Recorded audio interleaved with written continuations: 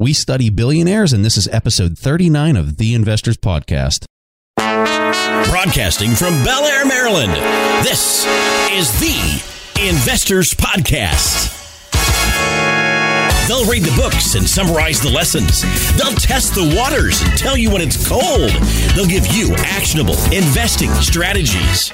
Your host, Preston Pysh and Stig Brodersen. Hey, how's everybody doing out there? This is Preston Pysh, and I'm your host for The Investors Podcast. And as usual, I'm accompanied by my co-host, Stig Brodersen, out in Denmark. And this is our second part interview with William Green. So what we're going to do is we're just going to transition to the recording that we have for the second part. So both Preston and I, we are big fans of Mohnish, and he's really someone that we've been looking into. Even though he's kind of a private person, I'd say. I don't know what your impression is, but that's at least what the impression that we have. But I would actually like to hear if you can give us any background information on Mohnish. I mean, he's obviously a smart guy. He's having 26% annually for 19 years, and soon he's going to launch his new company that's been listed here in the fall, or that is at least what the rumors are saying. But could you give us any background information on Mohnish? Yeah, Mohnish is absolutely fascinating. I flew to Irvine, California to meet Mohnish and spent the best part of 6 hours interviewing him. And I would say for the next couple of days, I was kind of buzzing, because he's so larger than life and so full of personality, has such a brilliant mind that you kind of, you're almost on a high after talking to him.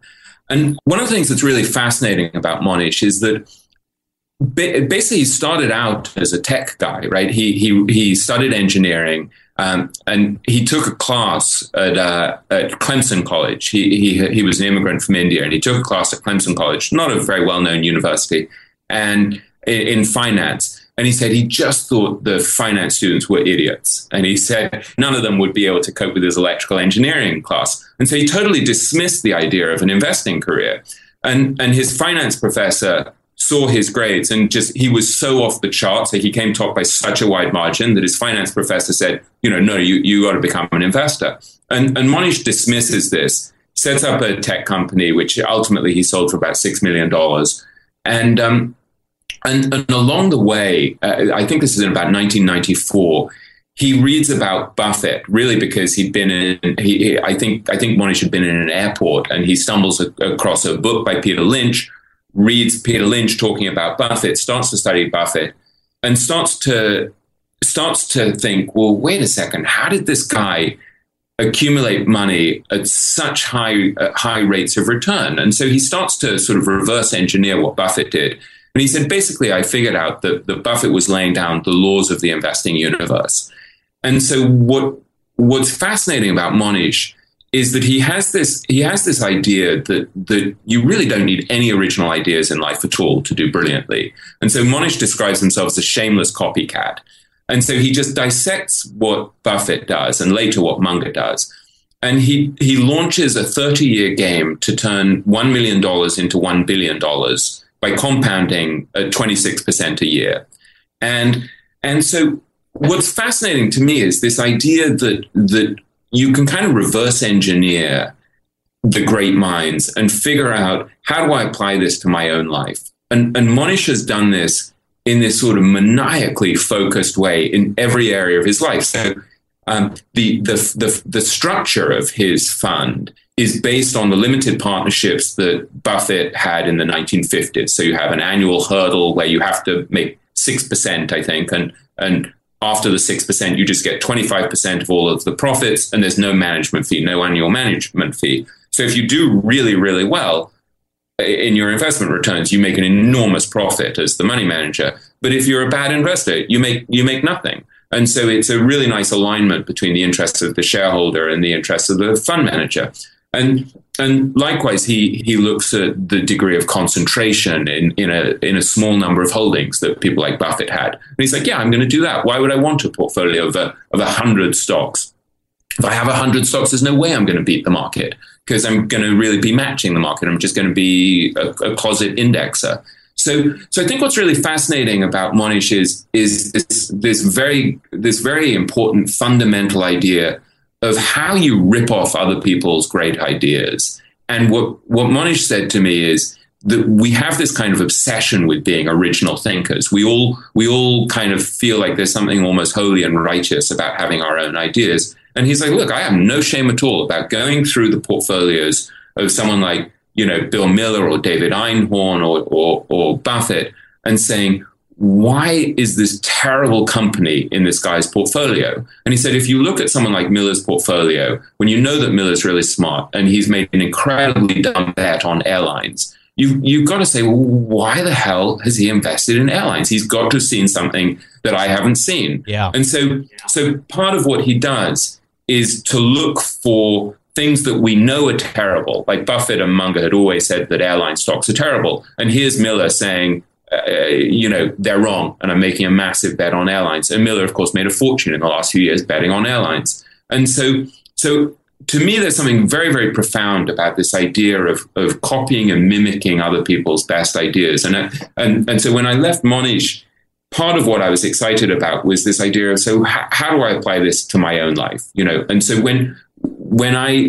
so one of the things that I did, which maybe I shouldn't say, but I thought, there's a certain poetic beauty in cloning the cloner. And so I went off and bought one of the stocks that Monesh's portfolio. You can see his 13F filings. And so I thought, well, that's really interesting. He's got 47% of his money in just 2 stocks. I'd be pretty smart to own one or 2 of his stocks. So I kind of cloned the cloner. I copied the copycat, which gave me sort of poetic pleasure. But then I started also to think, what do I learn from all of these people? If I apply this idea of copying the great ideas, what do I learn from say spending time with Tom Gaynor, who runs the Markel Corporation, or John Spears, who's a well-known value investor at Tweedy Brown, and you start to look at these questions like how they give away money, for example, and you think, well, that's really interesting, because when I interview all of these great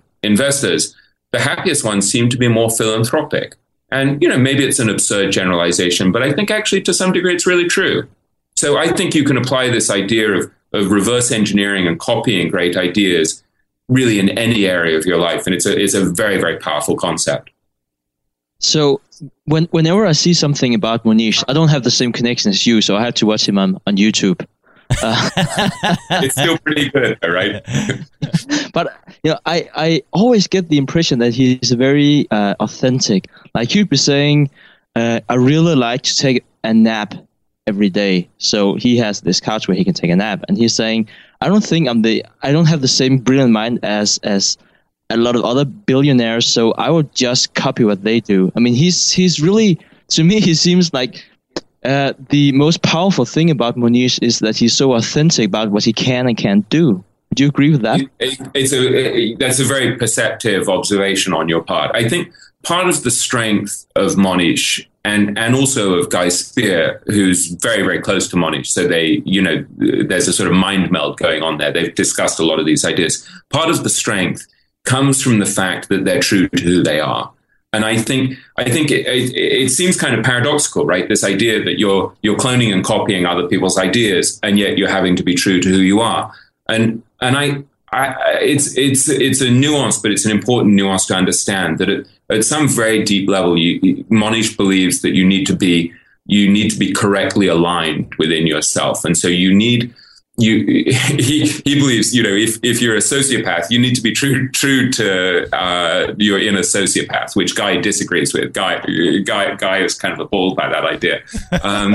But Monesh said to me that, he wasn't a great CEO. He didn't really like to nurture young talent. And when he was running a tech company, obviously he has a brilliant mind and he could do it very well, but it didn't really play to his strengths. Whereas being a hedge fund manager, he's the consummate game player. He has no emotion. He's totally brilliant at the sort of mathematical, probabilistic side of it. So figuring out how to be true to who you are, how to play to your own strengths, I think is absolutely central to the brilliance of someone like Monesh. So it sounds to me like his new holding company that he's getting ready to start, he's probably not going to be the CEO of it. He'll probably just be the investment officer or something. Is he going to outsource? Is he going to hire somebody to fill that role since he doesn't enjoy that piece of it? I think it's an interesting question. I think a big part of what you do in running a business like that, which will clearly be replicating what Buffett has done with Berkshire, is you're allocating capital. And I think Monish is extraordinarily well suited to that. But I think he's trying to stretch. He's not comfortable just doing what he's always done. And so he realizes that there's this tremendous strength in having an insurance business because as Buffett figured out, you get the float, right? You get the premiums from your insurance customers, but you don't have to pay out for quite a while on their claims. And so you get to invest that money. So it gives you a tremendous structural advantage. So because he's a great game player, he's stacking the deck in his favor by having captive capital, investors who can't bail out at the worst possible moment, and by having this ability to invest the float. So I think that trumps the fact that he's not someone who, loves nurturing 22-year-old employees who are going through emotional crises. I think it's, the bigger picture is that it plays tremendously to his strengths. So, Guy is very intrigued by the possibility that Monish could turn out sort of to be the Buffett of our generation. I'm not sure anyone can turn out to be the Buffett of our generation, but I think, Monish really stands out as an extraordinary middle-aged investor. I guess he's about 50 now. Bill Ackman stands out as someone who's very extraordinary. The book is sort of full of these very great older investors. Some in their 60s, 70s, 80s, and 90s, and then Irving Kahn at 108. But I think there's this newer generation of people like Ackman and Monish who also are pretty remarkable. So I got a question that wasn't on the questions that we planned on asking, and I've been studying Ray Dalio a lot, and I know that he wasn't in your book, but I'm curious to know your thoughts on Ray, because whenever I look at somebody that could potentially replace Buffett as far as being an investing genius for the years to come in the next 10 to 20 years, I think Ray Dalio could potentially be one of those guys.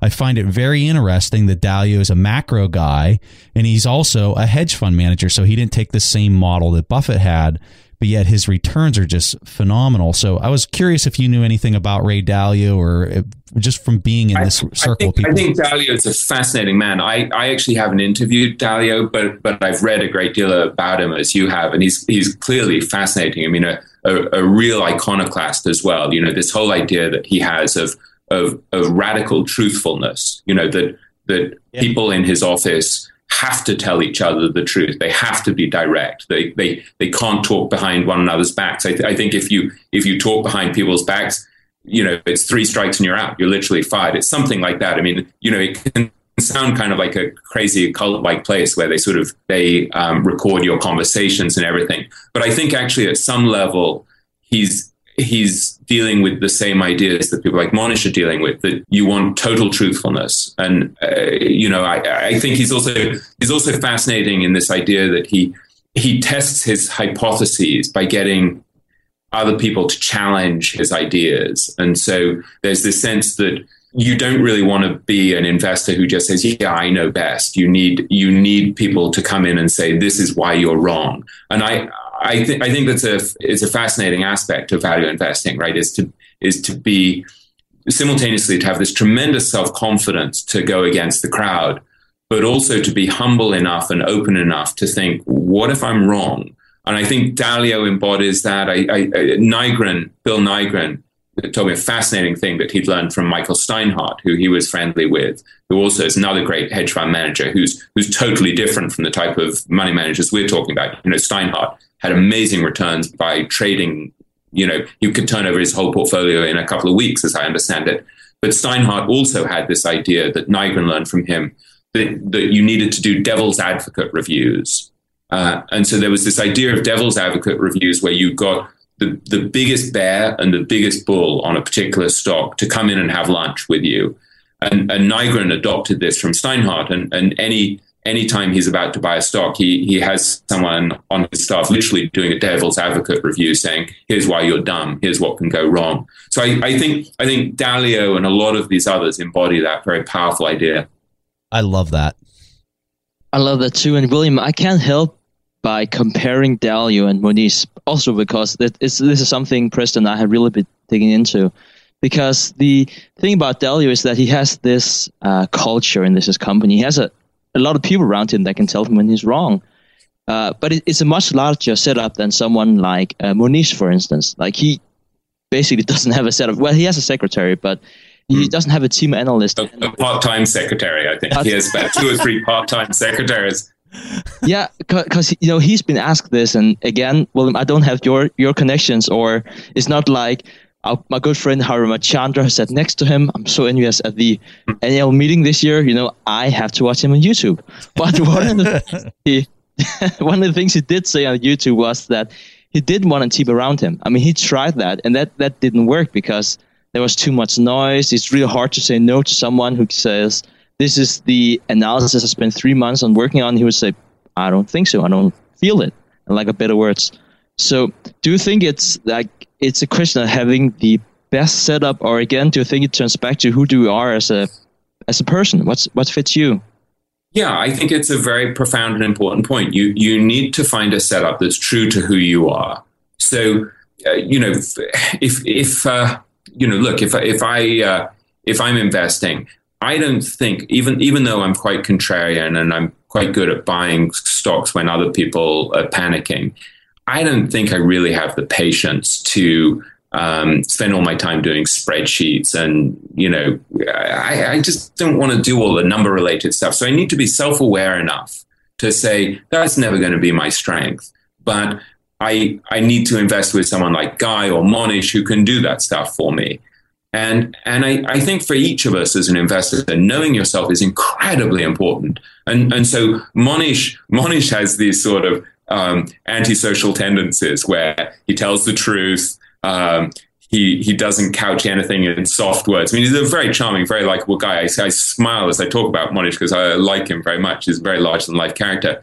But, he's rude and brash in a kind of very enjoyable, entertaining way. And he's not necessarily a team player. He's a brilliant game player who can sit there quietly in his room, in his office in Irvine, which is not in a fancy building. It's in it's basically in an industrial park. He doesn't need to impress anyone with how rich he is or how fancy it is. He's created his own setup where he's detached from the world. He's detached from Wall Street, and he's thinking very clearly.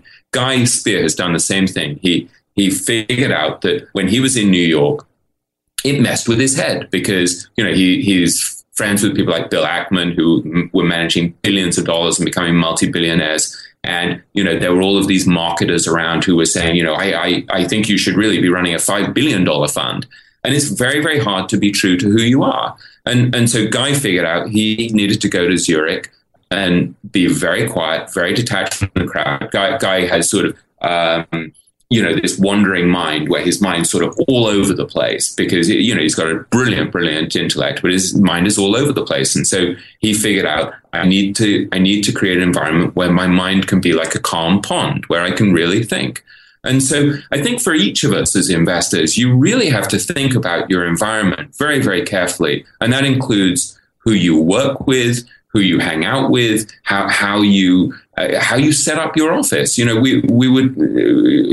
had this discussion, Guy and I, often about whether you should have your Bloomberg terminal there. Whether your Bloomberg helps you or not, or having this fire hose of information coming at you can be a tremendous benefit to some investors, who need to trade every 3 seconds or whatever. But for someone like Monish, who's investing for 5 years in a stock that's beaten down and he's hoping to quadruple or quintuple his money, why does he care what's happening in the next 10 seconds? And so I think figuring out who you are and what works for you is a very profoundly important aspect of investing. Let's take a quick break and hear from today's sponsors. Don't just ride the index, seek to outperform it with Fidelity Active ETFs. Learn more at fidelity.com/active ETFs. Before investing in any exchange-traded fund, you should consider its investment objectives, risks, charges, and expenses. Contact Fidelity for a prospectus, an offering circular, or if available, a summary prospectus containing this information. Read it carefully. While active ETFs offer the potential to outperform an index, these products may more significantly trail an index as compared with passive ETFs. Fidelity Brokerage Services, LLC, member NYSE, SIPC. Our friends at Corient provide wealth management services centered around you. Corient's goal is to exceed your expectations and simplify your life. Corient has been helping high achievers just like you enjoy their lives more fully, preserve their wealth, and provide for the people, causes, and communities they care about. They're one of the largest integrated fee-only U.S. registered investment advisors, and Corient has deeply experienced teams in 23 strategic locations. They have extensive knowledge spanning the full spectrum of planning, investing, lending, and money management disciplines. The teams at Corient put the collective power of their expertise into building you the custom wealth, investment, and family office solutions that can help you reach your holistic financial goals, no matter how complex they may be. Real wealth requires real solutions. For more information, speak with an advisor today at Corient.com. That's spelled Corient.com. That's Corient.com. When Rainn Wilson had a great idea, he turned to AT&T Business. They assured him no matter how out there his idea may be, they had his back. So he came up with this, a talking pillow designed to put you to sleep, backed by a reliable network and the only network with built-in security controls. And thus, Sleep with Rainn was a hit. Take your business to the next level at business.att.com. That's business.att.com. All right, back to the show.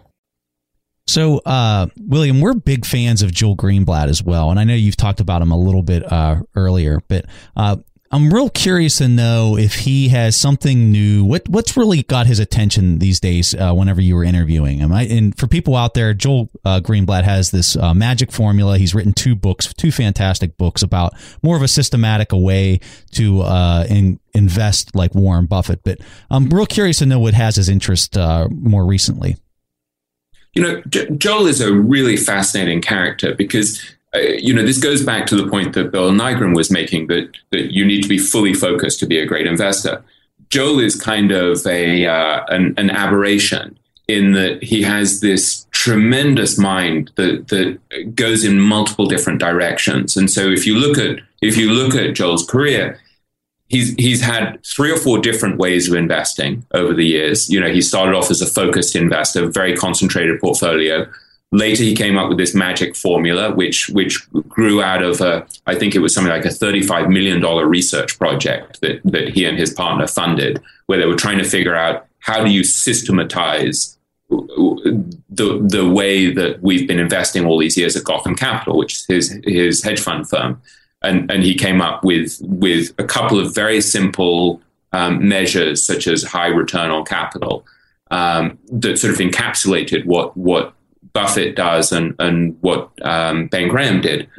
So then he writes a book that sells more than 300,000 copies. He's written multiple books. He's a superb writer.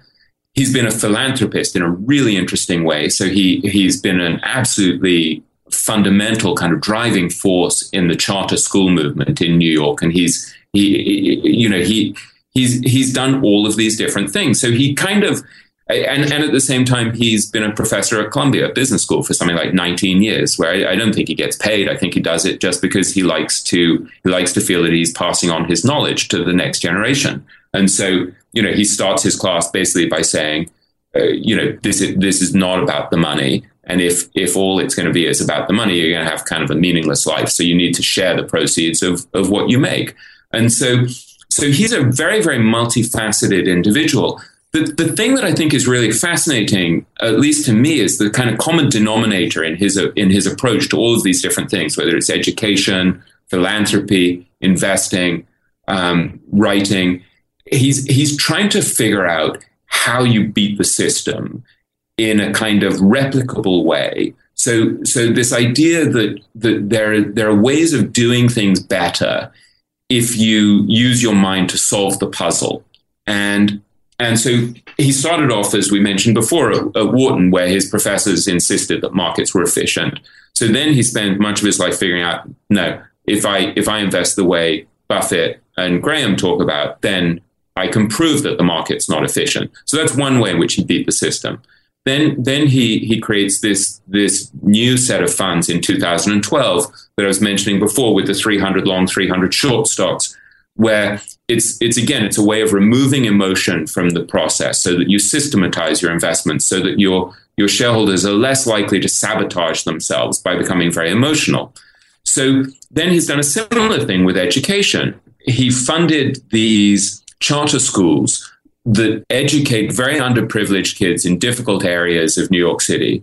And he was trying to figure out how, once again, you beat the system by providing a tremendous education to these kids with limited resources. And so I would say that in all of these areas of his life, he's looking for these replicable, systematic approaches to winning the game. So I think he's a really fascinating case. He's got this kind of relentless curiosity and intelligence to him. And it was interesting to me when he came into our meeting, I was sort of reading a book, and because he was a little bit late, and he's immediately asked me, so what is the book? What's it about? What do you learn from it?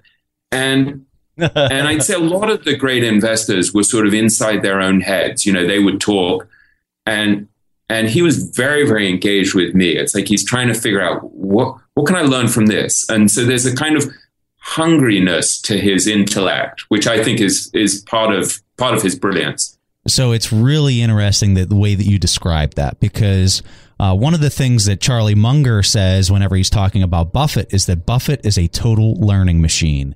And he says that that's his greatest, quality. That's the thing that has made him it's really his essence. And you're really kind of describing the exact same thing as the way you were describing this with Joel Greenblatt, where he's trying to find a complex problem, whether it's education or investing or whatever it is. He finds these complex problems. He tries to figure out how he can re-engineer some type of process that makes it more efficient. And then not only does he figure that out, but then he shares it with all these people. And I think that's the part of it that I like the most, is that he's teaching the students for free. He's putting all this stuff. I know he has an online forum and community. I mean, it's just totally amazing. It's awesome. I think for a lot of these guys, they're not ultimately motivated by the money. And I think they start off very motivated by the money. They think, well, it'll give me tremendous independence, and maybe they want the toys and baubles that you get from money and the prestige and stuff. And then I think gradually, for a lot of them, the money becomes kind of uninteresting. And so I think for someone like Greenblatt, it's really about solving the puzzle. That's the thrill. It's how do I use my brain to figure out a better way to do this? And so I would say that for him, part of the pleasure of being a great investor is proving his professors at Wharton wrong again and again. So it's like not only did he do it with the concentrated portfolio hedge fund that he ran early in his career, but then he's done it about 3 other times. And he even came up with a better way of indexing. And so there's a kind of restless brilliance to his intellect that I think you see with Charlie Munger, where Munger is, Munger will not only give away money to, Stanford, but he'll say, no, I want to design the dorms as well. Or he'll not only get catamaran, but he'll say, I'm going to design the catamaran. And so I think some of these guys are very narrow, and some of them are intellectually kind of voracious. And the ones that interest me most are the ones who are intellectually voracious. So Munger has an incredible mind. I think Bill Miller has a really wonderful mind, and Miller is a great investor, but Miller's background is nothing like the sort of narrow background that a lot of these investors have. A lot of them have MBAs and went to, Columbia and Harvard and Stanford and Yale and stuff. Miller was studying philosophy at Johns Hopkins University and then went into military intelligence. And he is a total learning machine. He's applied lessons from, the Santa Fe Institute, chaos theory, all of these different things. And I one of the reasons why I find him such a riveting character is that his brain is so alive. He's constantly learning. And it was fascinating to me that when we were talking about the financial crisis, where he really got hit badly and was really going through the ringer, I was asking him, how did you deal with it emotionally? And what he was reading during the financial crisis was Seneca and Epictetus, and a book that Vice Admiral Stockdale had written about being tortured as a POW during the Vietnam War. And so for Miller, there's this sense in which philosophy is very much alive, and it's something that you use to inform the way you invest, to help you handle adversity, but also really to teach you how to analyze difficult situations. So he was always obsessed with people like Wittgenstein and William James. And it was one of the reasons why he made a fortune off Amazon, because he was fascinated by this idea of how people misperceive reality, which is something he'd learned from William James, who was a psychology professor at Harvard, and from Wittgenstein. So I think these people who, as Munger would put it, have multiple mental models can have a tremendous advantage. Yeah, so when reading your book, all of these 33 different characters, they had very different personal traits, but still a lot of them had this philanthropic trait. So, and especially Mason Hawkins, he was someone that really impressed me. Could you tell me about your interview with him and specifically about the override culture he's talking about at his fund? Mason Hawkins is really interesting because he had a meeting early in his career with Sir John Templeton, who became a kind of friend and mentor to him. And Templeton emphasized to Mason that if you're really just doing this for yourself, it's of pretty limited usefulness. If the goal basically is to buy yourself fancy planes and stuff like that, are you really having much of a life or making much of a contribution? And Mason Hawkins took this very much to heart, and he made philanthropy and this idea of sharing wealth part of the corporate DNA of his firm, which is Southeastern Asset Management. And one of the things that was intriguing to me was when he was talking about who he hires at Southeastern, he said that one of the 6 or so main criteria is that the people should be generous. And he said, unless you're willing to share your excess wealth, it's unlikely that you're actually going to be that successful as an investor, because he said at a certain point, your passion is going to wane, your discipline, your drive is probably going to wane. And so to him, it seems absolutely integral, this idea that you're making money not just for yourself, but so that you can do stuff philanthropically. And I think that's a really profound idea. For a lot of these guys, we look at them and we kind of idolize them because they're rich and then they're on the covers of Forbes and Fortune and Businessweek and the like. But at the end of the day, what have they really done? Like, will we look at them because they were multi-billionaires when they were dead, or will we admire them because they did extraordinary things philanthropically? I think that's such a strong point to really get through on this interview. I know from my own self, whenever I was just researching different people that have had large financial success, you look at Rockefeller. One of his biggest things that he talks about, and he pretty much goes down in the books as being the wealthiest person of all time. One of his biggest things was 10% tithing. He absolutely believed that he had to give away at least 10% of whatever it was that he was making. You saw the same thing with Carnegie. In fact, between Rockefeller and Carnegie, they had this race, this philanthropic race. You look at Buffett, you look at Dahlia, you look at all these guys, and they are just giving away. Look at Bill Gates. I mean, the foundation that him and his wife have set up is just amazing. And I think all these guys that are just really at the top, the guys that are really, the true professionals in this field, they are enormous givers, and I think that's just so important to highlight to people as they're trying to make their own contributions in life. I think it's a very profound and important idea, and I would say it works on a number of levels, being generous. There's this, we were talking before about Guy and Ken Schubenstein discussing this idea of compounding goodwill. I think it works in a pragmatic way, that if you're kinder and you're more sharing and you're more decent, you end up with better relationships. You have a better life. And so one of the things that was fascinating to me in the book is there are certain people you look at who are just enormously rich and enormously good investors, and you're sort of awed by them initially. And then there are people you look at who are really successful human beings. And you look at them and you think, wow, this is a guy I really, really admire. And with some of them, maybe it gets back to the point we were making before about intuition as well as rational analysis. When you're sitting with someone and you're kind of looking in their eyes, you can sort of see, is there a glow there? Is this person alive? How happy are they? And I would say there were several people who seemed totally alive and totally vibrant, had this kind of glow to them. And on the whole, they tended to be the people who were more generous, more philanthropic, kinder, more focused on their families. And I'm not trying to be sort of moralistic about this, but it works. I mean, you look at people like Tom Gaynor or John Spears. These are very, very decent people, and they're kind of, there's a sort of kindness to them, and without wanting to get sort of mawkish or sentimental, you look in their eyes and they feel very alive. There's a kind of warmth to them and a humility to them, and so I think, I had this discussion with my daughter where she said to me, of these two guys, who's more successful? One of them was Marty Whitman, and I said, well, Marty Whitman came from nothing. And, had nothing during, during the 1920s. He was worried about buying a pretzel for 1 cent during the 1920s, and he really had nothing. And now he has all of these scholarships for underprivileged kids in really difficult neighborhoods. He does it in the Palestinian territories. He's done it for underprivileged African-American kids. And so is he more successful or less successful than somebody who's worth $10 billion? I would argue that probably he's more successful. Yeah.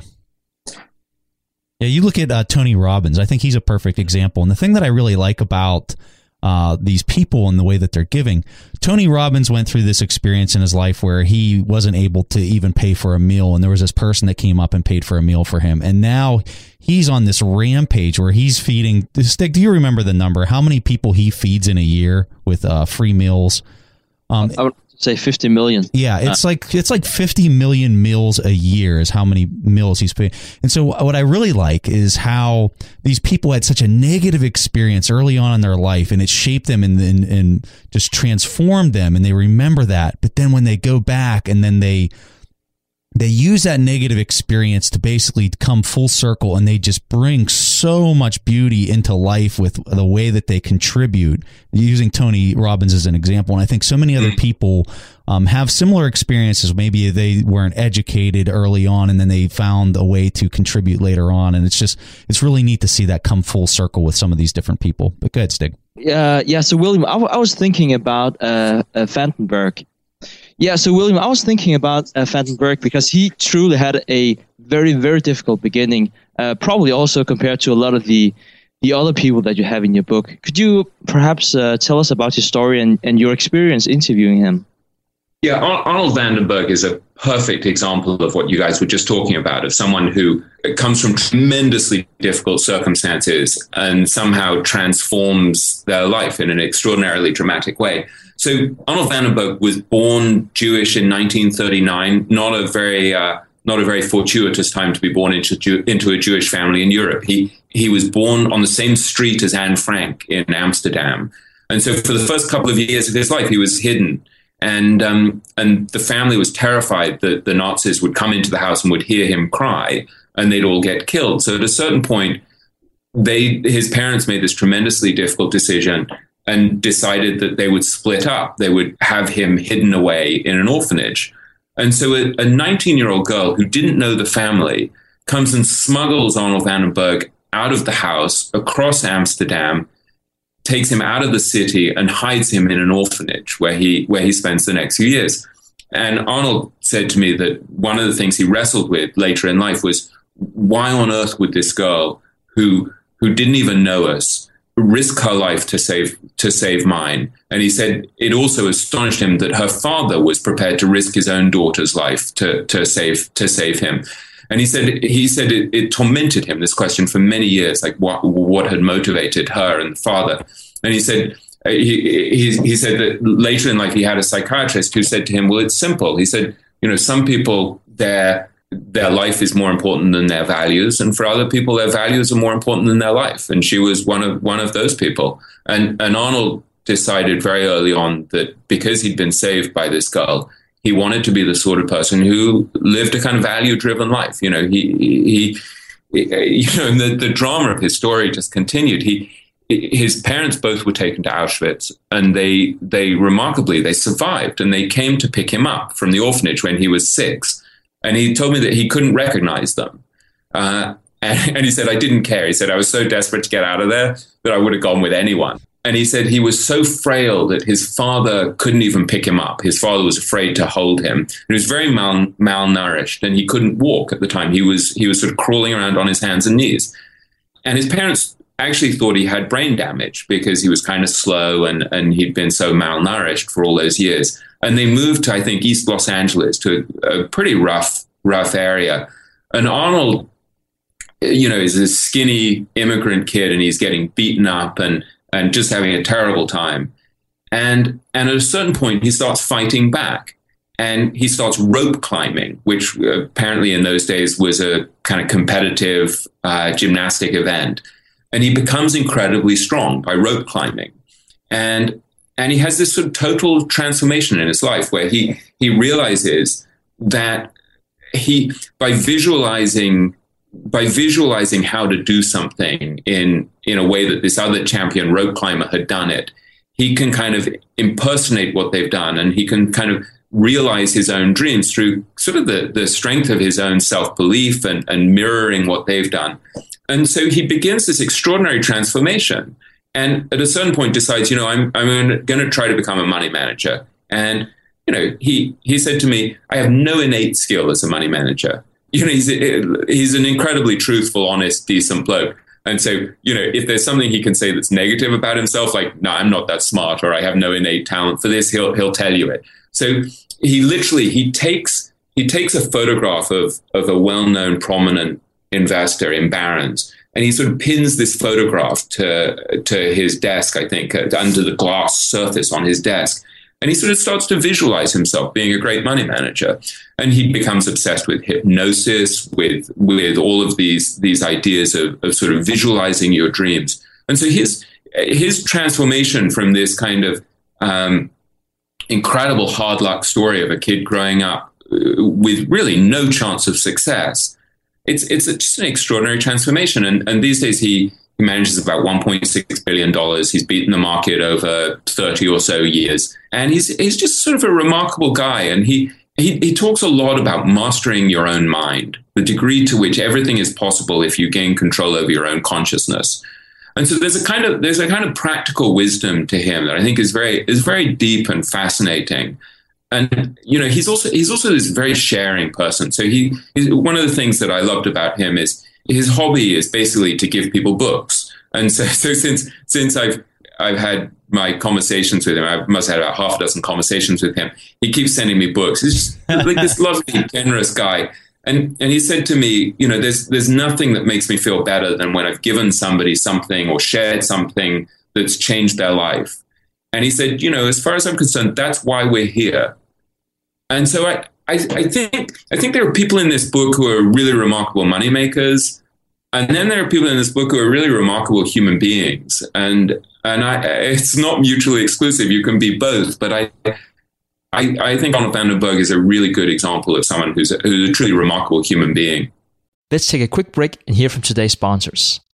If you're looking for the right franchise concept at the right time, an iFlex Stretch Studio franchise is the business for you. iFlex is the newest franchise concept from the founders of The Joint Chiropractic. With over 200 licenses already awarded to our regional developers, there's never been a better time to own an iFlex franchise in your market. An iFlex Stretch Studio franchise offers its clients the best in professional assisted stretching for one affordable price in one beautiful location. Even the Mayo Clinic says stretching can increase flexibility and improve your joints' range of motion, helping you move more freely. Prime regional developer opportunities and franchise locations are going fast. Don't miss this opportunity to get into this rapidly growing health and wellness business from the founders of The Joint Chiropractic. Find out more today. Call 888-994-3539 or visit iflexpodcast.com. Call right now, 888-994-3539 or visit iflexpodcast.com. Kyle, you're connected with a ton of different investors and portfolio managers, and you're just really in the know on a lot of these things. How do you keep up with all the day-to-day headlines for your portfolio companies? Yeah, so I used to have a ton of issues with this, and that was until I started using Yahoo Finance. Really? What's so great about it? So Yahoo Finance is awesome. I have my whole portfolio entered and I can easily see all the top headlines to keep up with the recent news. And each day you get an overview of the major global events that might be moving the market. So I'm ready to easily pounce on any opportunities that come my way. What else can you do on Yahoo Finance's platform? They also have a number of cool features, including a tool that lets you link all of your investment accounts, analyst ratings, and independent research, as well as the ability to create customized charts. Well, now I know that the audience is really going to love this one, and actually see they have 90 million monthly active users. For comprehensive financial news and analysis, visit the brand behind every great investor, yahoofinance.com. The number one financial destination, yahoofinance.com. As many of you know, I love studying businesses and networking with business owners. The more I've studied businesses, the more I've realized that starting and scaling your business is easier than ever because of companies like Shopify. Did you know that Shopify powers 10% of all e-commerce in the US? Shopify is the global force behind Allbirds, Rothy's, and Brooklinen, and millions of other entrepreneurs of every size across 175 countries. Shopify is the global commerce platform that helps you sell at every stage of your business. From their all-in-one e-commerce platform to their in-person POS system. Wherever and whatever you're selling, Shopify's got you covered. Shopify even helps you turn browsers into buyers with the internet's best converting checkout, up to 36% better compared to other leading commerce platforms. What I personally love about Shopify is that it's the turnkey solution to kickstart and grow your business, and they are totally committed to giving you the necessary tools to succeed as a business owner. Plus, they have an award-winning customer support team there to help you every step of the way. Because businesses that grow with Shopify. Sign up for a $1 per month trial period at shopify.com/WSB. That's all lowercase. Go to shopify.com/WSB now to grow your business no matter what stage you're in. That's shopify.com/WSB. All right. Back to the show. William, speaking of Van Berg and the thing about giving books away that they can change other people's life, which book would you give away to someone that was very dear to you that could change that person's life? It's a great question. There's one book that I read in the last year that had a big impact on me. That was something that had a big impact on Monish Pabrai, also on Guy Spier, and actually also on Arnold van den Berg, which is a book that you may or may not have read called Power versus Force, The Hidden Determinants of Human Behavior. And it's by this guy, David Hawkins. You know, one of the ideas in it is that you just want to be totally truthful and honest. And if you're totally truthful, really at a deep level, then you sort of resonate with people because they sense your integrity and they can tell when you're lying. And even if they don't really know rationally that you're lying, they sort of intuit it and they sense that there's something misaligned about you. And Monish has taken this idea very much on board. It's very integral in everything that he does, even the way that he communicates with shareholders. Same with Guy. Guy, in his book, The Educational Value Investor, just wants to tell the truth. You know, if he messed up in some way, he wants to tell the truth about it. And I think that's one reason why his book has sold, 26,000 copies already, because people want you not to lie. And I think so many people in the financial industry and business feel this sense that they have to market themselves and they have to kind of put their best foot forward. And, Arnold van den Berg called me after our interviews and said, I need you to understand something. He said, my returns have not been great in the last few years. And the reason they've not been great is because I messed up. I made these mistakes, which I'm now going to explain to you. And he said, you need to understand that this is not because the market has gone against me. This is because I messed up. And there's something incredibly powerful about somebody who's prepared to tell you the truth in that way. And I think most people would say that was a really dumb thing to do, and that you should obscure any bad stuff about what you've done. But I think it resonates in a very deep way if you behave that way. I totally agree with you 1,000%. And I think the reason that it works so well is because it's immediate credibility. And I think people don't realize that. I think everyone is so scared, and they're actually being driven by their own fears of people then judging me in a negative light or whatever it might be. But I think what they're failing to look at is the positive piece to it of whenever you are truthful like that, you have immediate credence and immediate truth that I know I can trust you. And truth is, and trust is what glues our entire society together. When you trust one another, that's what holds it all together. And amazing point. Right. And I think you sense it in your relationships with people. I was reading something that Buffett said recently. It was actually an old speech of his, and he said that in 41 years, I've never seen Charlie take advantage of anybody.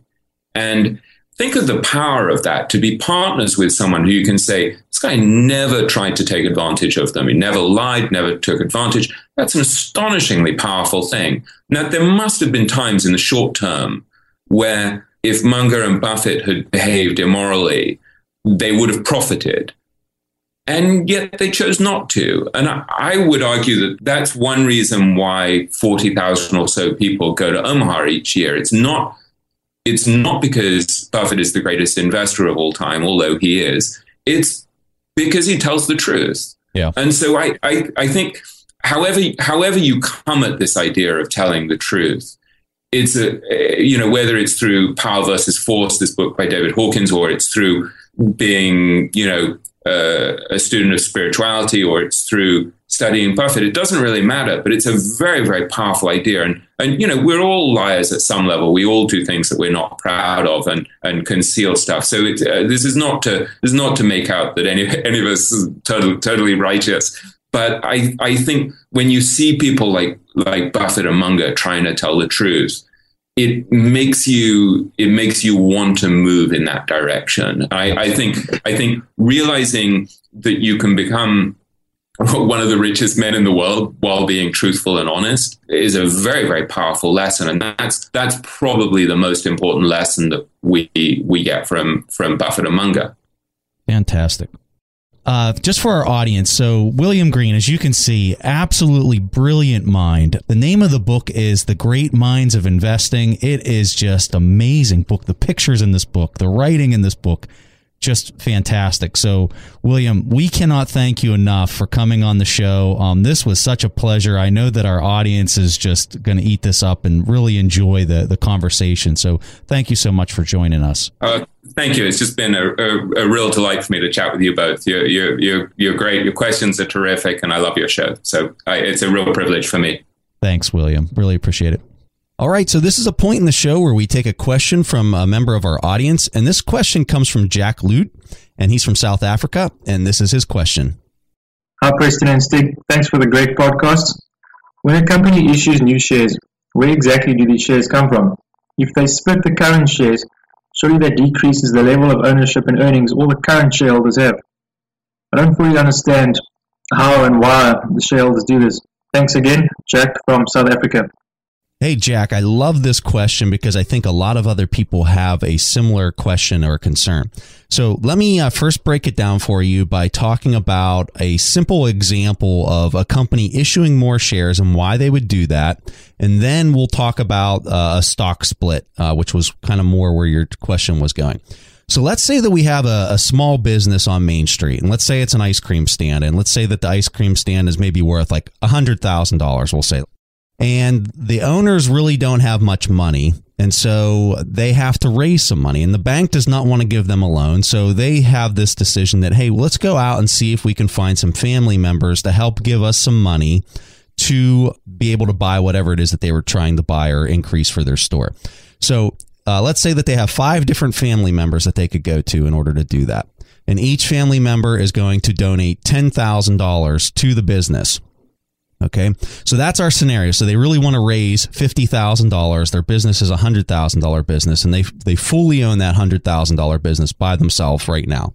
So what would happen is each of those 5 family members would get a cut of the business. So what they'd have to do is they'd have to break out new shares of the business. Let's say that there was 100 shares that they currently owned beforehand. Okay, 100. So each person that would buy this $10,000 stake in the business, they would get 10 more additional shares, which the company, the people that own this small business would have to produce. So in the end, you'd have now 150 shares of the business. The people that originally owned it would now only own 2/3 of the business instead of owning 100% of the business.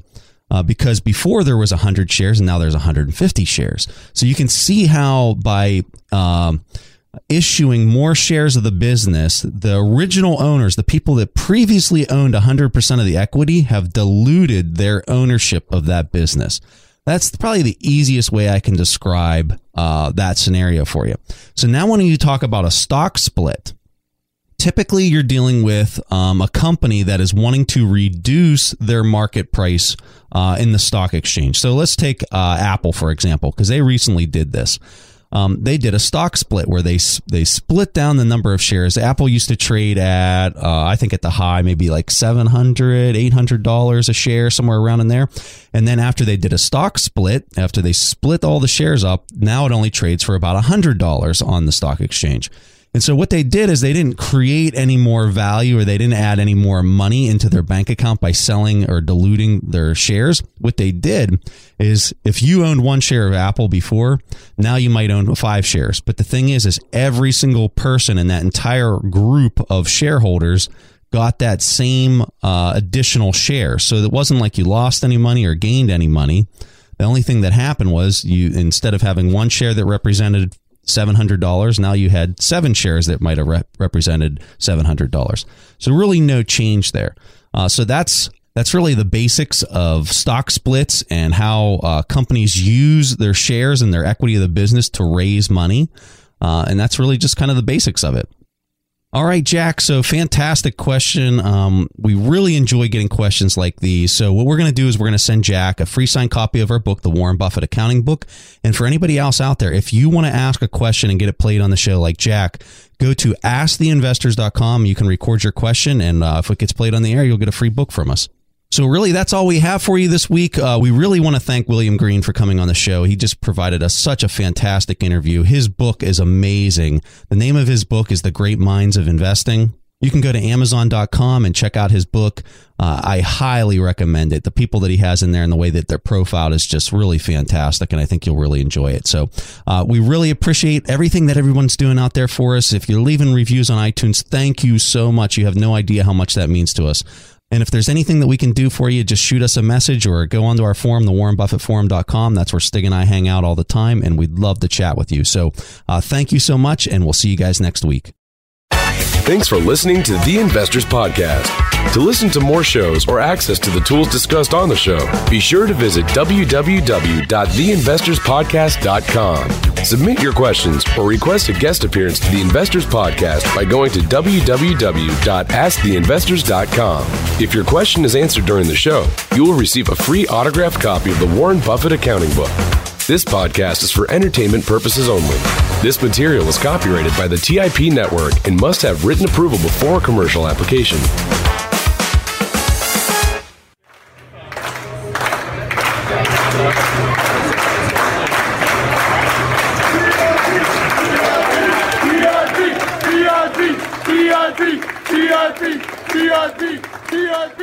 TIP.